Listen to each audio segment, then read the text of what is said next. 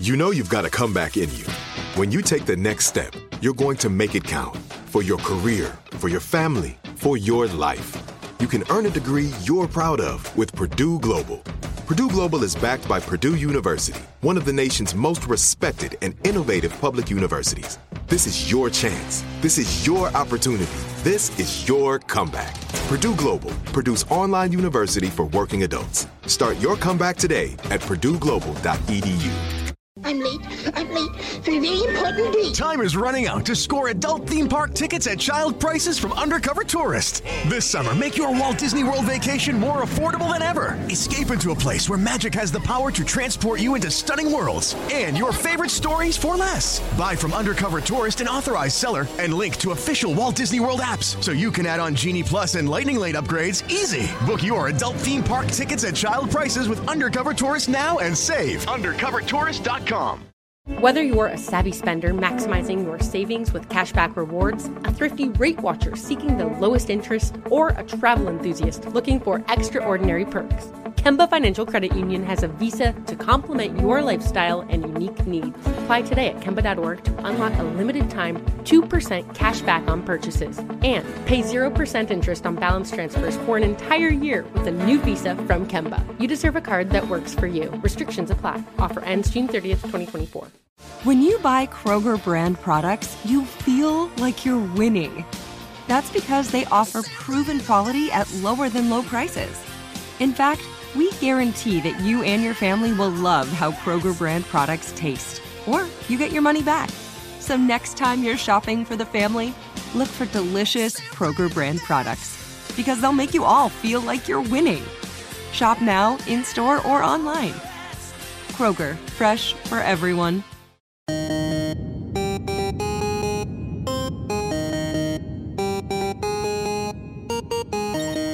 The Large Nerdron Collider podcast is a production of iHeartRadio.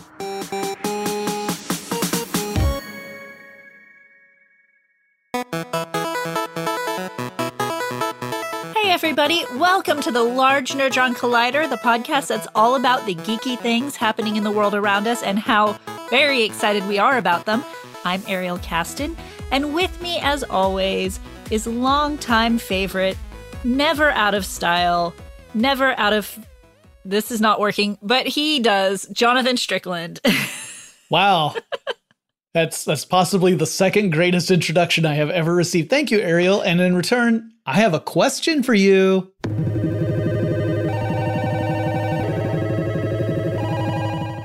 Oh, yay, a question. So, Ariel, as always, I start this episode with a question. I did not think this one up ahead of time because I just realized that, wait, that's something I'm supposed to do. So here's your off the cuff question. If you could inhabit any classic television series, like you are living in the world of that TV series, and I'm talking about a series from, say, the late 80s or earlier, which one would you pick? I'm going to go with the easy answer, and, not a lot of thought put into this, but probably I Love Lucy, because I got red hair and she's got red hair and she's a goofball and I'm a goofball. So it just seems like an easy transition and fit. What about you? Well, if I'm going to live in any nostalgic television series, it's going to be WKRP in Cincinnati, because I've already got the job skills to talk on the microphone and be a DJ. And it'd be an easy transition, plus some pretty awesome tunes in that era. And, as long Dr. Johnny Fever's got the night shift. So today we've got our roundup of news in the geek sphere, and we start off with something that is equally absurd and I guess not so much shocking as it is like, oh, well, of course they did. So what is that, Ariel? All right. So KFC, Kentucky Fried Chicken, has come out with a gaming console, and I thought at first that this was a huge old joke, especially after they came out with their Colonel Sanders love short film early this Christmas season. Recipe for Seduction. Yes, with Mario Lopez playing the Colonel. But I should have known, because KFC really likes to shoot for the fences. Is that how that phrase goes? Shoot for the moon, aim for the fences, something like that.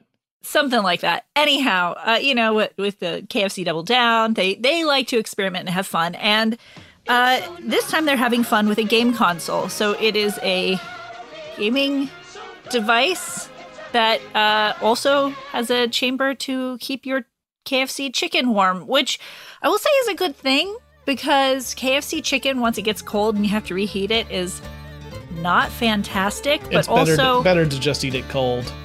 No. Ooh. The cold fresh fried and hot chicken. And crispy, or not KFC.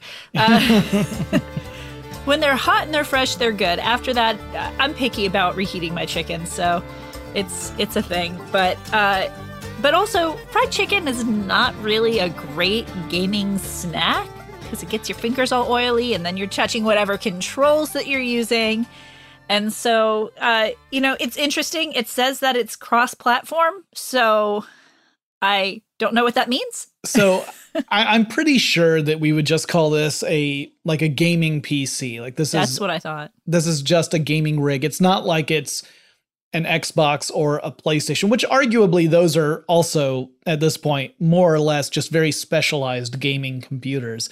Mm-hmm. And a couple of things on that I would think of is that, one, it does sound like it's a pretty powerful machine based on the specs that have been released. Two, we don't know if or when this thing will ever be available for purchase. It may very well be that there is one, it exists, but it'll never become a commercial product. That's a possibility. Or two, when it does become available, if it does, we don't know how much it's going to cost. And three, my main thought was that this, like you were saying, fried chicken and video games, not a great combination, not just because it gets your fingers all greasy, but if you've ever had to clean out like an oven or anything where you've been cooking greasy food, it leaves that film over everything. And I would imagine, even though I know the airflow for this device is to pull air away from the electronic components up through the chamber where the chicken is and then out through the top, I would be worried about that buildup of oily residue affecting the electronics below and drastically reducing the useful life of that particular piece of hardware. I say that as the host of a tech podcast. It just doesn't sound like a good idea to me. Moving on, our next story is that we heard recently that some of James Doohan's remains, that is the actor who played the original Scotty on Star Trek, the original series, some of them have ended up aboard the International Space Station and have actually been up there for more than a decade now. And this story goes along with the fact that he wanted to have his remains shot into space, sort of a nod to him as his role in a very popular science fiction franchise. And one part of his remains, his cremated remains, were in a rocket that failed to reach orbit. So that one did not quite make it into space. Another was pushed out the airlock of a spacecraft, but that meant it just eventually deorbited and burned up on reentry. The third, though, appears to have been smuggled aboard the International Space Station by Richard Garriott, who is also known as Lord British, the creator of the Ultima series of computer games, who in 2008 was one of a very small number of private citizens who ever got a chance to visit the International Space Station. He paid about $30 million to do it. Oof. And as a favor to one of James Doohan's relatives, he brought with him a plaque that had James Doohan on it and a little bit of his remains, and then hid it below the floorboards of part of the International Space Station. So since 2008, Scotty's remains are part of it, have been aboard the International Space Station. Don't know if it's going to stay up there now, but that was something I read today. I mean, yeah, I'm not too mad by it. I'm fine with it. A weird thing nonetheless. And we thought we would open the show with a couple of weird notes, but the rest are some pretty straightforward things. And it starts to kind of tie into some of the other stuff we'll talk about in this episode. One is that we now know what Warner Brothers' strategy is going to be moving forward after 2021. We already reported about how the company is going to release all of its 2021 movies simultaneously to theaters and to the HBO Max streaming service. But that's not what's going to happen after that, right? No, well, maybe for 2022, we don't know. But in 2023, they're planning on releasing their movies in theaters once again. I know that in a previous episode, we worried that theaters might be going by the wayside. And I say worried because Jonathan and I both like a movie theater experience sometimes. But it seems like the studios, whether it's due to production companies saying, no, please don't just release us on streaming, or whether they are really banking on the movie theater industry rebuilding, are planning on still using movie theaters. And I'm happy about it.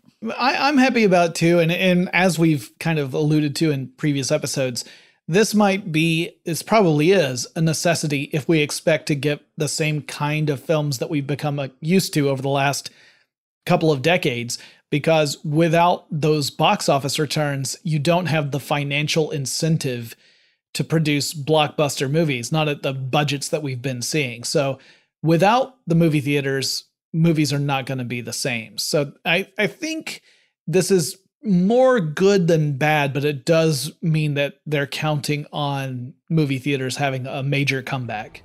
I mean, that being said, Wonder Woman 84 released this Christmas, and despite not having a big box office opening, they are already in plans to make a third one. Yep, it's already been greenlit. The film pulled in $16.7 million upon its debut, which, again, if you look at recent blockbuster releases from like 2019 or earlier, that would be considered a colossal failure most years. But in a year where many theaters are shut down, like there are entire theater chains that are shut down, and a lot of people are quarantining at home, $16.7 million is nothing to sneeze at. So yeah. We know that Patty Jenkins has been signed to direct the third film, so just as she did the first two.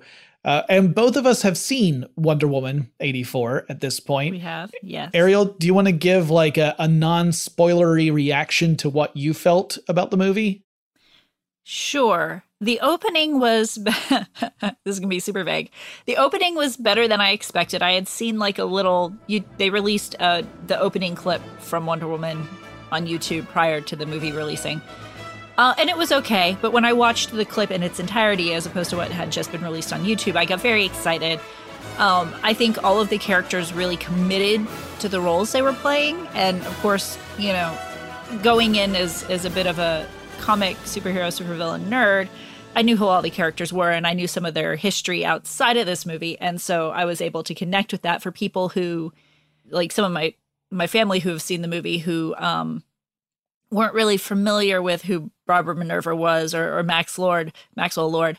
The reveals for them kind of came too late in the movie for them. Like it didn't quite have the pacing for growth that someone coming in fresh would need. And for me, it just felt like there were some really fantastic moments and there was some really great character work, but plot-wise, I felt like they jumped, especially in the last third of the movie, from point A to point C without a lot of interconnecting tissue between the points. And so for me personally, I enjoyed it, but if I think about it too hard, it falls a little flat. Yep, same here. I felt the movie was bloated. It's 2.5 hours long.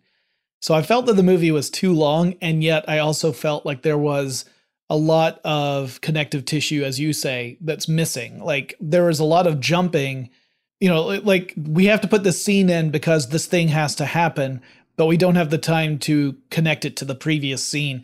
And even as someone who's familiar with comic books and someone who was really paying attention during this movie, I was confused by the progression because I kept feeling like we were missing out on a connected scene.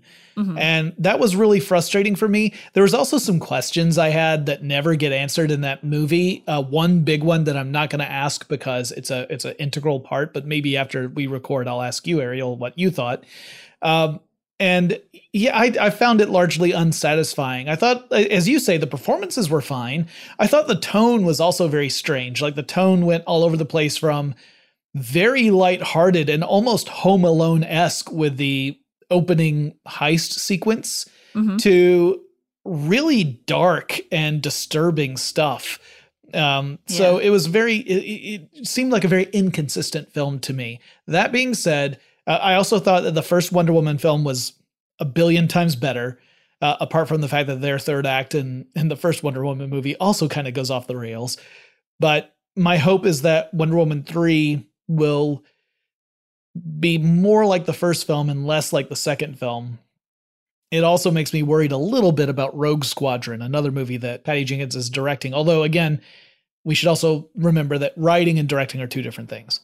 Yes, and you know, it's been this weird balance in the Justice League between Snyder's vision for the DCEU and what the writers' visions are for each individual movie, and some of the audience saying, we don't want something quite this dark. So it's been a weird balancing act they've been trying to figure out. You know, I'm still enjoying it enough that I'm happy to let them continue to try as long as they're willing.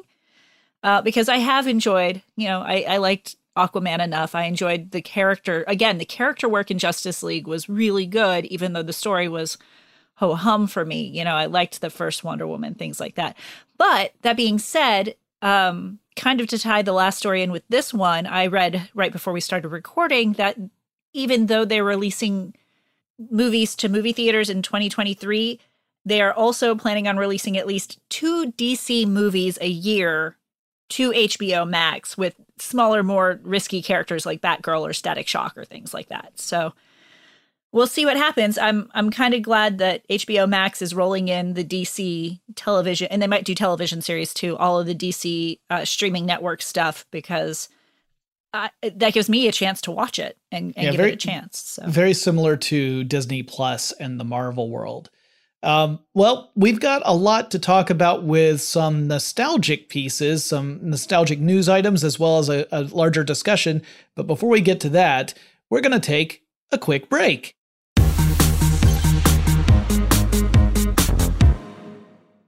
This is it. Your moment. This is your time to make your comeback with Purdue Global. When you come back with a Purdue Global degree, you create opportunity for yourself, your family, and your future.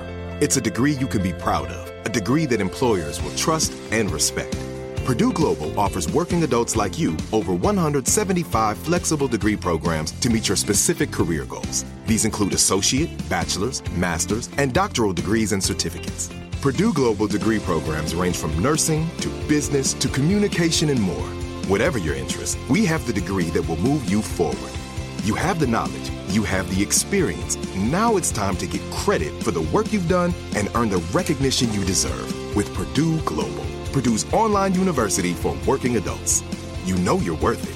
We do too. So don't wait another second to get the degree that will take your career to the next level. Start your comeback today at purdueglobal.edu.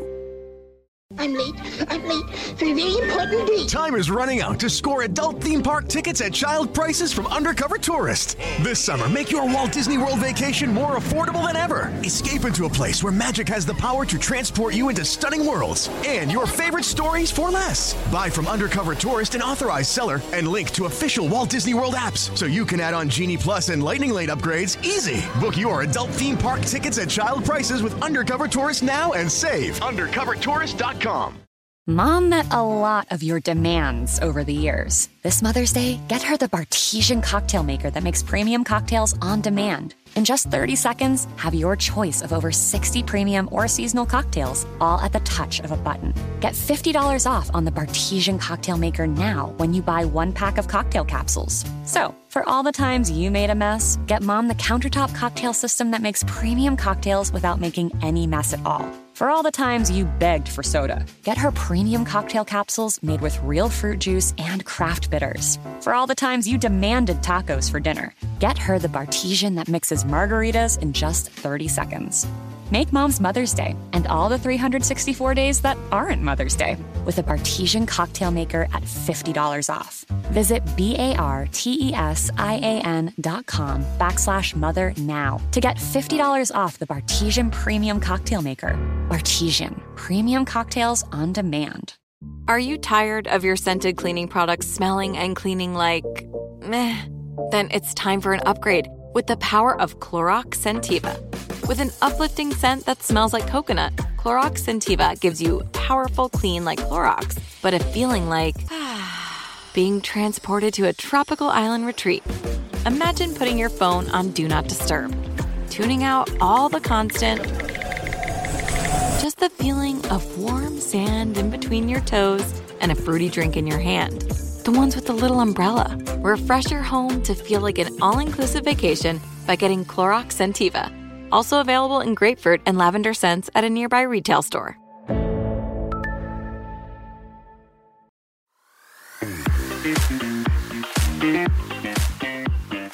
Okay, so we're going to start talking about retro and nostalgic pieces. We've got a couple of other news items that fall in with this. One of those being the Cobra Kai series, which originally released on YouTube Premium. It was a YouTube Premium exclusive. Now it is a Netflix original, starting with season 3. And we learned that they're going to actually release season 3 1 week earlier than had previously been reported. Yeah, January 1st. So happy New Year's, everyone. Cobra Kai is one of those ones where I have a lot of fun nostalgia for the Karate Kid. It took me a little bit to get into the series, but I think they're doing a really good job with it. And I think, seeing Zabka go in all the times from like having little cameos in all these other shows, it does make me go, I wonder how Johnny would have turned out. And so I've been really enjoying the series for that. Yeah. And it's fun that's building on that internet meme of who was the real villain in Karate Kid. Yeah. Another, man, it's just like this week looking at all of the geek news, it's all been nostalgia. Another one of those was news about the Barbie, vague news about the Barbie movie that is in theory coming out sometime in the future that they've been trying to make for it feels a few years now. Yeah, originally there were talks of a live-action Barbie movie. I mean, at least as early as 2015, if not sooner, or earlier rather, not sooner. But those projects never really came to fruition.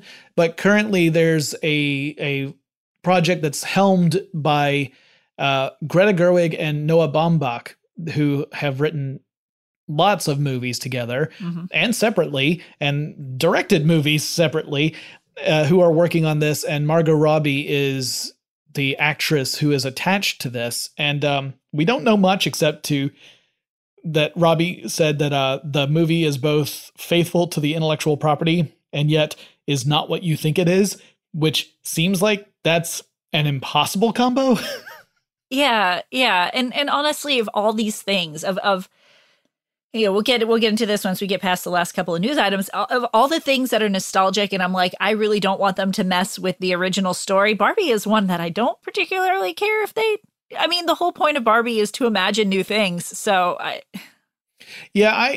personally, I thought that the way Barbie was imagined in the Toy Story movies worked really, really well. Like it was a fun imagining of that character.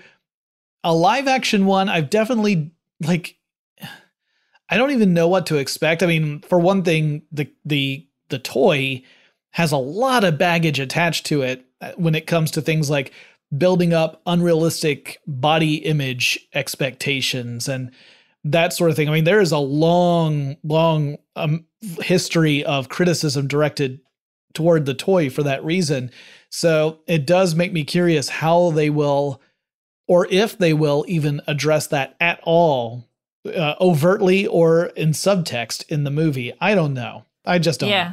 I guess we'll see if this one actually launches and takes off and gets through production. We also got another trailer for WandaVision that's coming up this week, and that show is also banking a lot on nostalgia and with Leave It to Beaver and Brady Bunch. It goes through all of these old sitcoms as Wanda's trying to imagine a perfect world to live in with Vision. So at least that's what we assume is going on. It's really hard to tell because we don't know if the world she inhabits, which is clearly a sitcom-inspired world, like the Brady Bunch and the Partridge Family and the Leave It to Beaver and all those kind of shows, maybe even a little bit of I Love Lucy in there too. All of these things are clearly part of it, but we don't know if this is Wanda's own creation as she's, falling into madness, which would be kind of similar to a storyline that actually played out in the comics, or if she's been trapped there by some other entity. I've seen one guy who's really, really swinging hard for it being Mephisto, who's behind everything. We just don't know. But yes, that nostalgia element is definitely a big part of that trailer. And then finally, we have a trailer. This was actually the one that kind of got us into thinking about this episode in the first place, because Ariel saw the trailer and then sent it my way for me to look at. And it's a film called Max Cloud, which I had no awareness of until Ariel sent me the link. It looks like a lower budget movie, but it has some I would say pretty middling to high names attached to it. It's got the woman from the new James Bond movie who's also in Captain Marvel, and someone from Westworld, and someone from Legends of Tomorrow. It's got all of these successful actors in it, but it looks kind of like a B-level movie.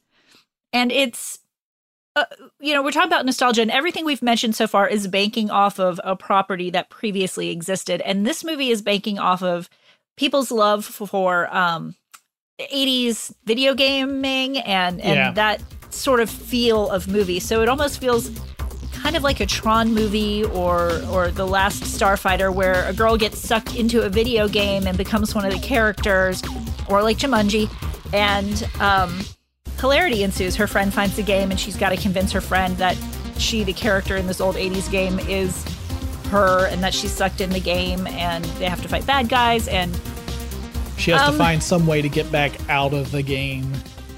Yeah. It's funny because if you watch the trailer, it's a combination of so many things. I said in our notes that it's a combination of like Wreck-It Ralph and Toy Story and Jumanji. But it's also, I would think, kind of a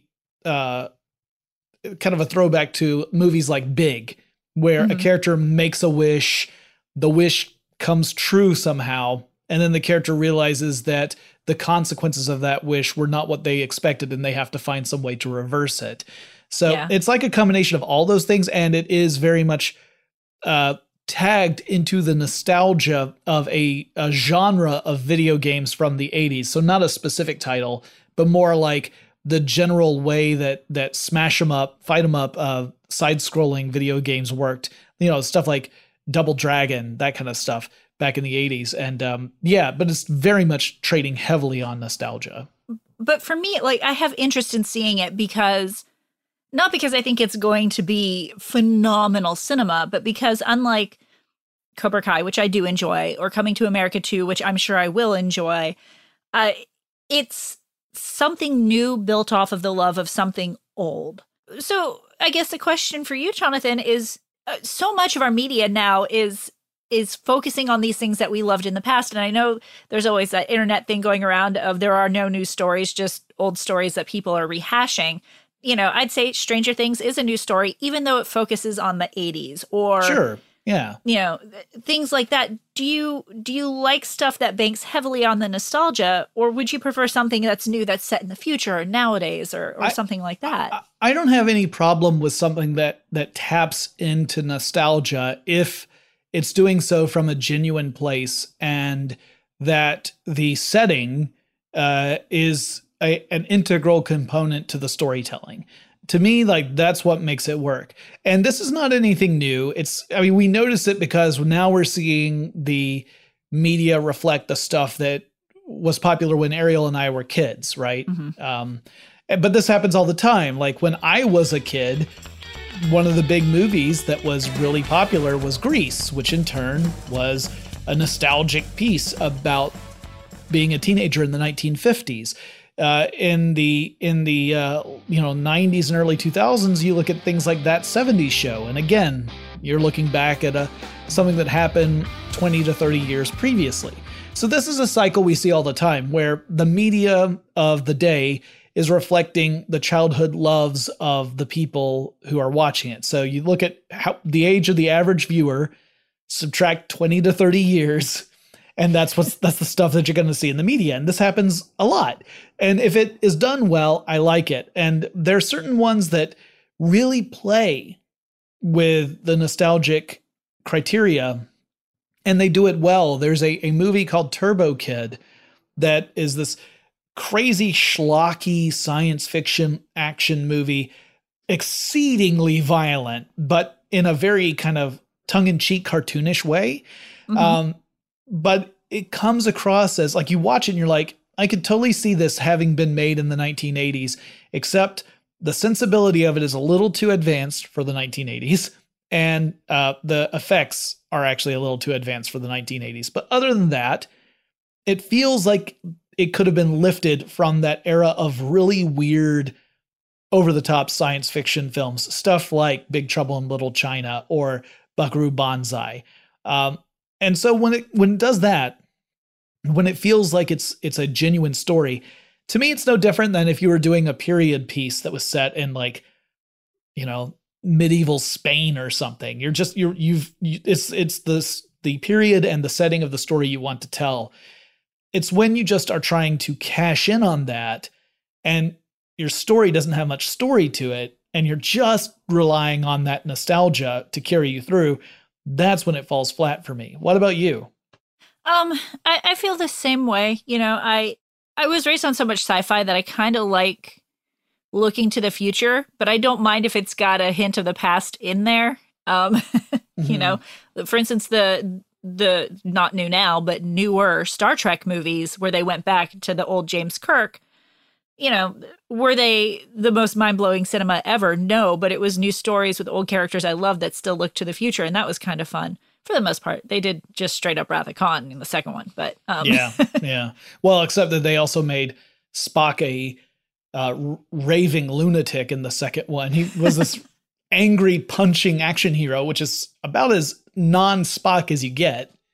But you know, I do like, you know, some movies that are made just for the one quick laugh, something I don't have to think about very much. That's why I like watching bad movies, you know. So Kung Fury, which I actually haven't watched, is an example of that, where I'm like, I would watch this. It would be funny because I haven't had what nostalgia they throw in there ruined for me, but it would probably be like a one-time watch.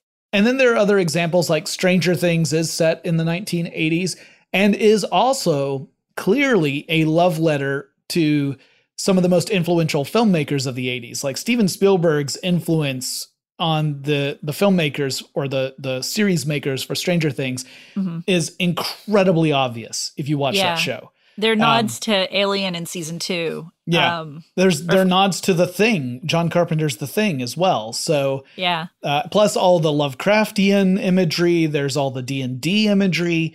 There's a ton of influences, but again, it feels genuine within that story. When the film version of It came out, they made a decision to shift the timeline of It. Now, when It came out as a novel, it came out in 1986. So the 1986 novel of It, the childhoods were taking place in the 50s, not in the 80s, because you go back 30 years, or I think it's 27 years, something like that.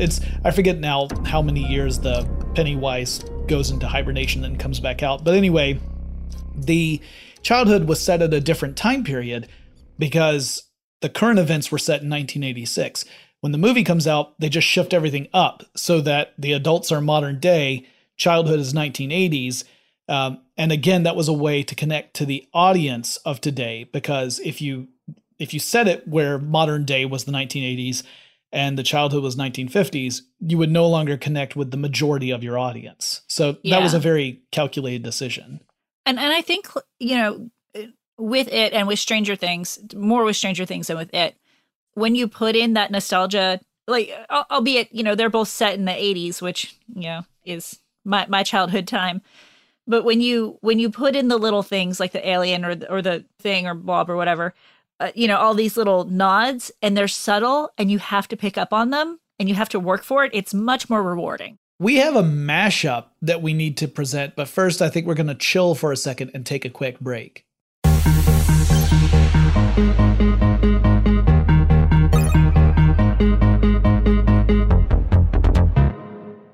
This is it. Your moment. This is your time to make your comeback with Purdue Global.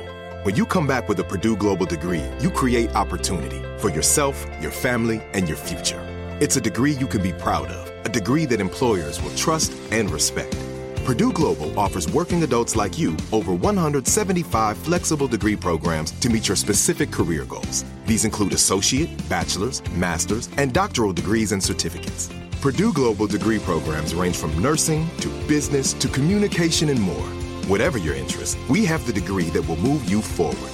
You have the knowledge, you have the experience. Now it's time to get credit for the work you've done and earn the recognition you deserve with Purdue Global, Purdue's online university for working adults.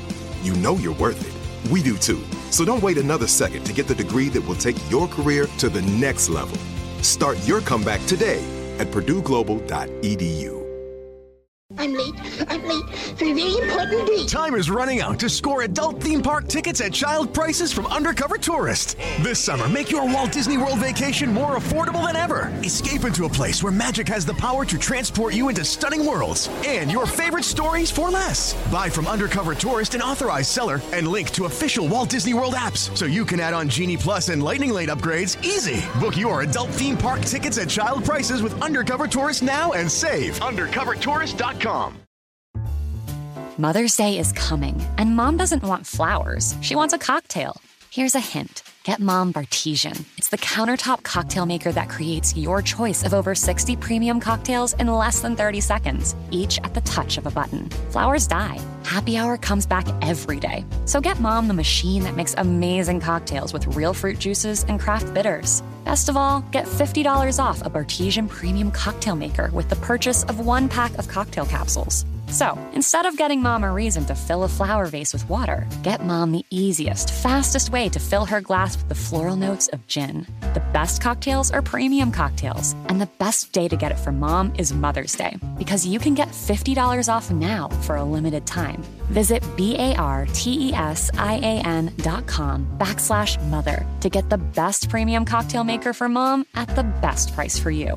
Bartesian, premium cocktails on demand.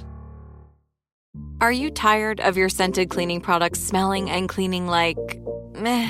Then it's time for an upgrade with the power of Clorox Scentiva.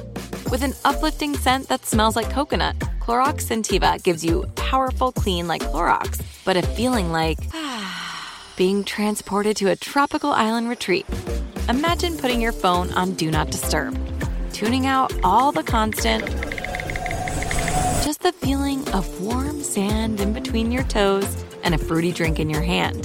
The ones with the little umbrella. Refresh your home to feel like an all-inclusive vacation by getting Clorox Scentiva. Also available in grapefruit and lavender scents at a nearby retail store.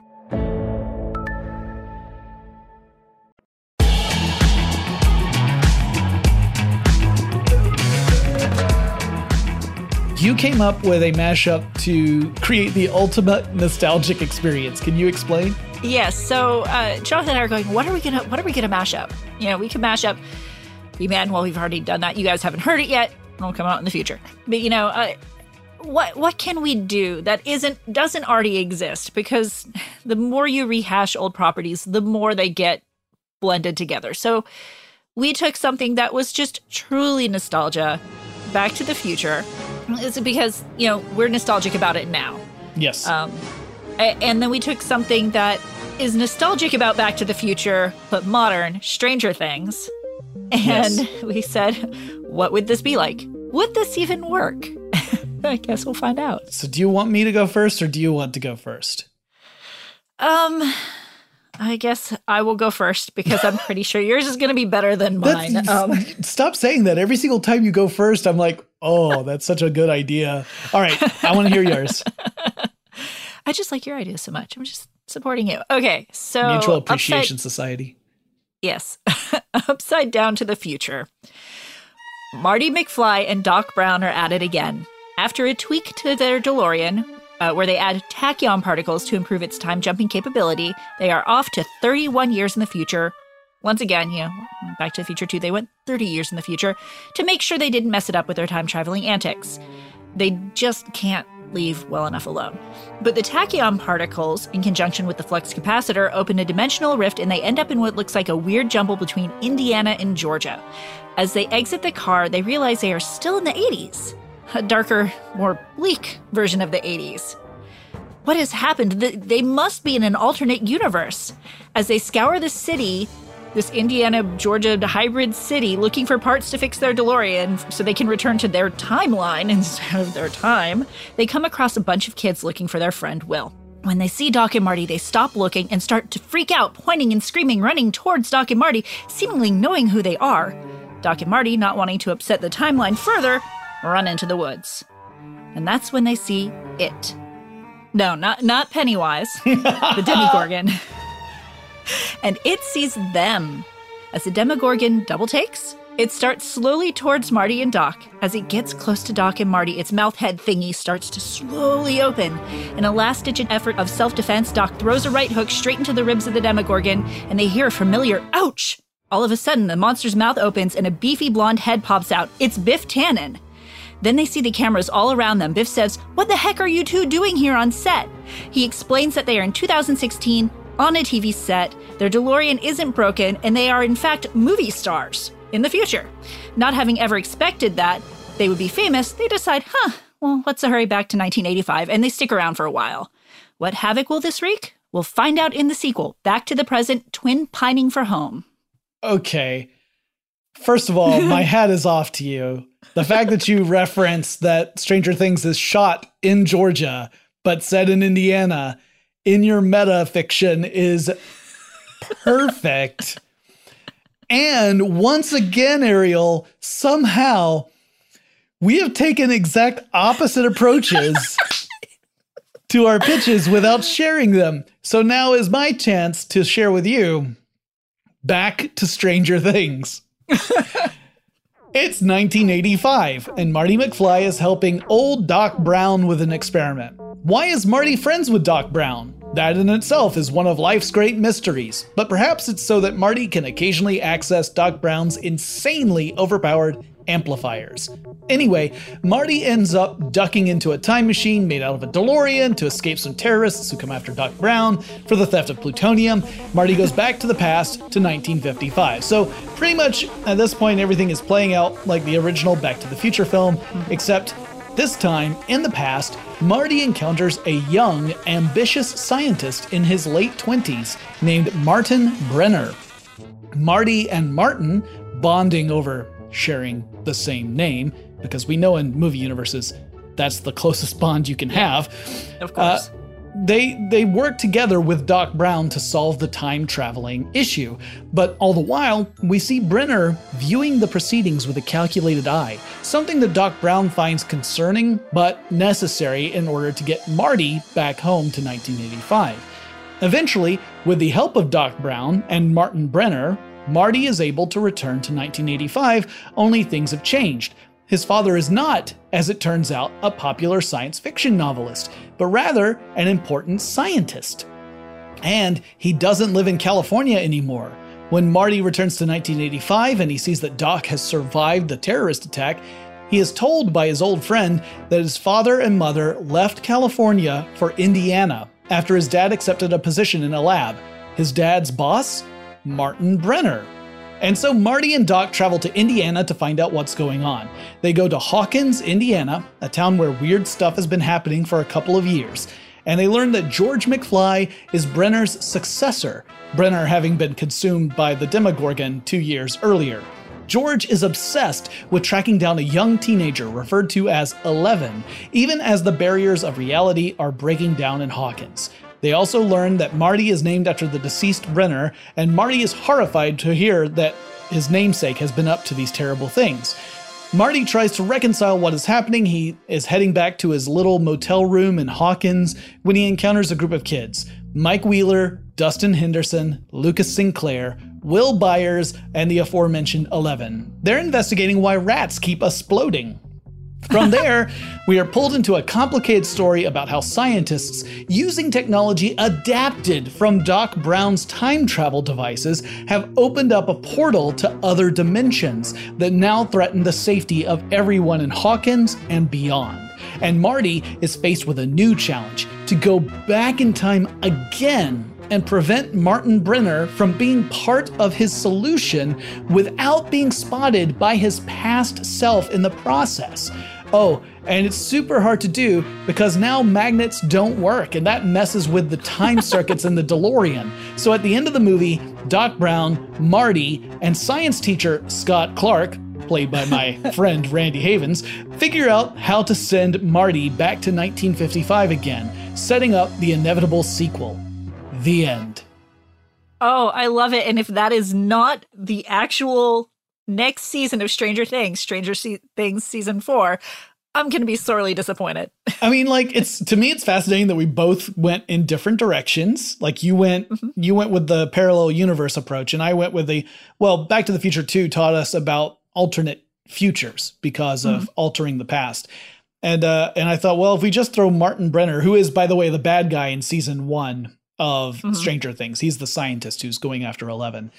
If we just transport him, and he would have been about 29, I guessed, like I did some calculations, he would have been in his late 20s in 1955, then that makes it all work out for the storyline of Stranger Things and Back to the Future. So that's why I went with it.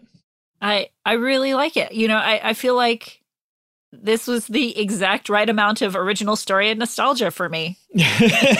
But we are curious what you guys think. If you have your own ideas of what a mashup between Back to the Future and Stranger Things would look like, or if you have any suggestions for future mashups or just things that you would like us to cover, you know, important topics in the geekosphere. So you should reach out to us. How do they do that, Ariel? Well, they can send us a DM or a message on Twitter, Facebook, or Instagram. On Twitter, we're LNC_podcast, and on Instagram and Facebook, we're just Large Nerdron Collider. And, you know, if you like us, make sure to tell your friends about us, get them to listen, and leave us a review.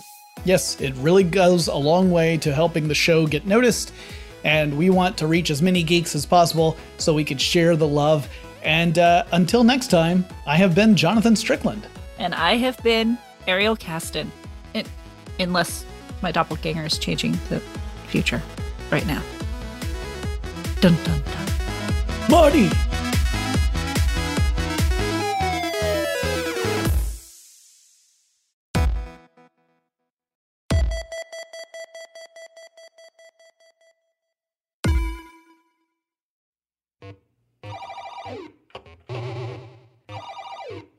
The Large Nerdron Collider is a production of iHeartRadio and was created by Ariel Caston.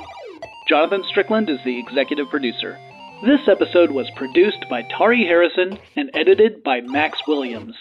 For more podcasts from iHeartRadio, visit the iHeartRadio app, Apple Podcasts, or wherever you listen to your favorite shows. I'm late for a very important date. Time is running out to score adult theme park tickets at child prices from Undercover Tourist. This summer, make your Walt Disney World vacation more affordable than ever. Escape into a place where magic has the power to transport you into stunning worlds and your favorite stories for less. Buy from Undercover Tourist, an authorized seller, and link to official Walt Disney World apps so you can add on Genie Plus and Lightning Lane upgrades easy. Book your adult theme park tickets at child prices with Undercover Tourist now and save. UndercoverTourist.com. Managing your diabetes just got easier. The powerful new Dexcom G7 lets you see your glucose numbers on your compatible watch and phone without finger sticks. And because Dexcom G7 is the most accurate CGM system, you can be confident in your food, exercise, and medication decisions. And all those decisions can lead to big results, like more time in range and lower A1C. Get started at Dexcom.com. Dexcom data on file 2023. If your glucose alerts and readings from the G7 do not match symptoms or expectations, use a blood glucose meter to make diabetes treatment decisions. For a list of compatible devices, visit Dexcom.com/compatibility. Whether you're a savvy spender maximizing your savings with cashback rewards, a thrifty rate watcher seeking the lowest interest, or a travel enthusiast looking for extraordinary perks, Kemba Financial Credit Union has a visa to complement your lifestyle and unique needs. Apply today at Kemba.org to unlock a limited-time 2% cash back on purchases and pay 0% interest on balance transfers for an entire year with a new visa from Kemba. You deserve a card that works for you. Restrictions apply. Offer ends June 30th, 2024. Hey guys, back at the playground again, huh? Yep. You know what this playground could use? A wine country. Heck yeah, and some waves, so we could go surfing. Oh, yeah. Love that. A redwood forest would be cool. I'm in. Ski slopes. Let's do it. Can a girl go shopping? Yeah, baby. Wait! Did we just invent California? Discover why California is the ultimate playground at visitcalifornia.com.